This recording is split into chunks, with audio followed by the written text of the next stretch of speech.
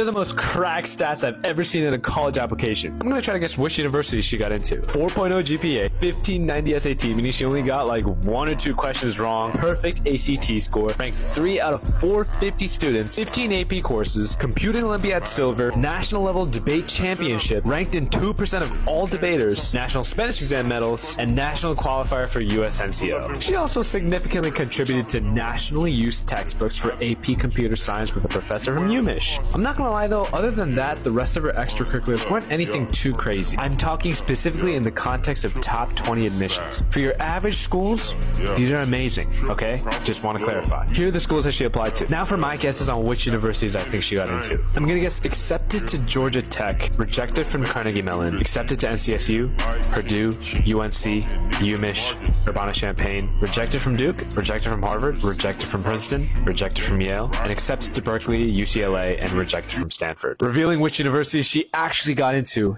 in part 2. You will not believe what universities the student got into and got rejected from. Here were the schools that he got accepted to and rejected from, and here were my guesses. I would say I was pretty accurate with this one, for the most part. What do you guys think? Here you go, one more time so you can see.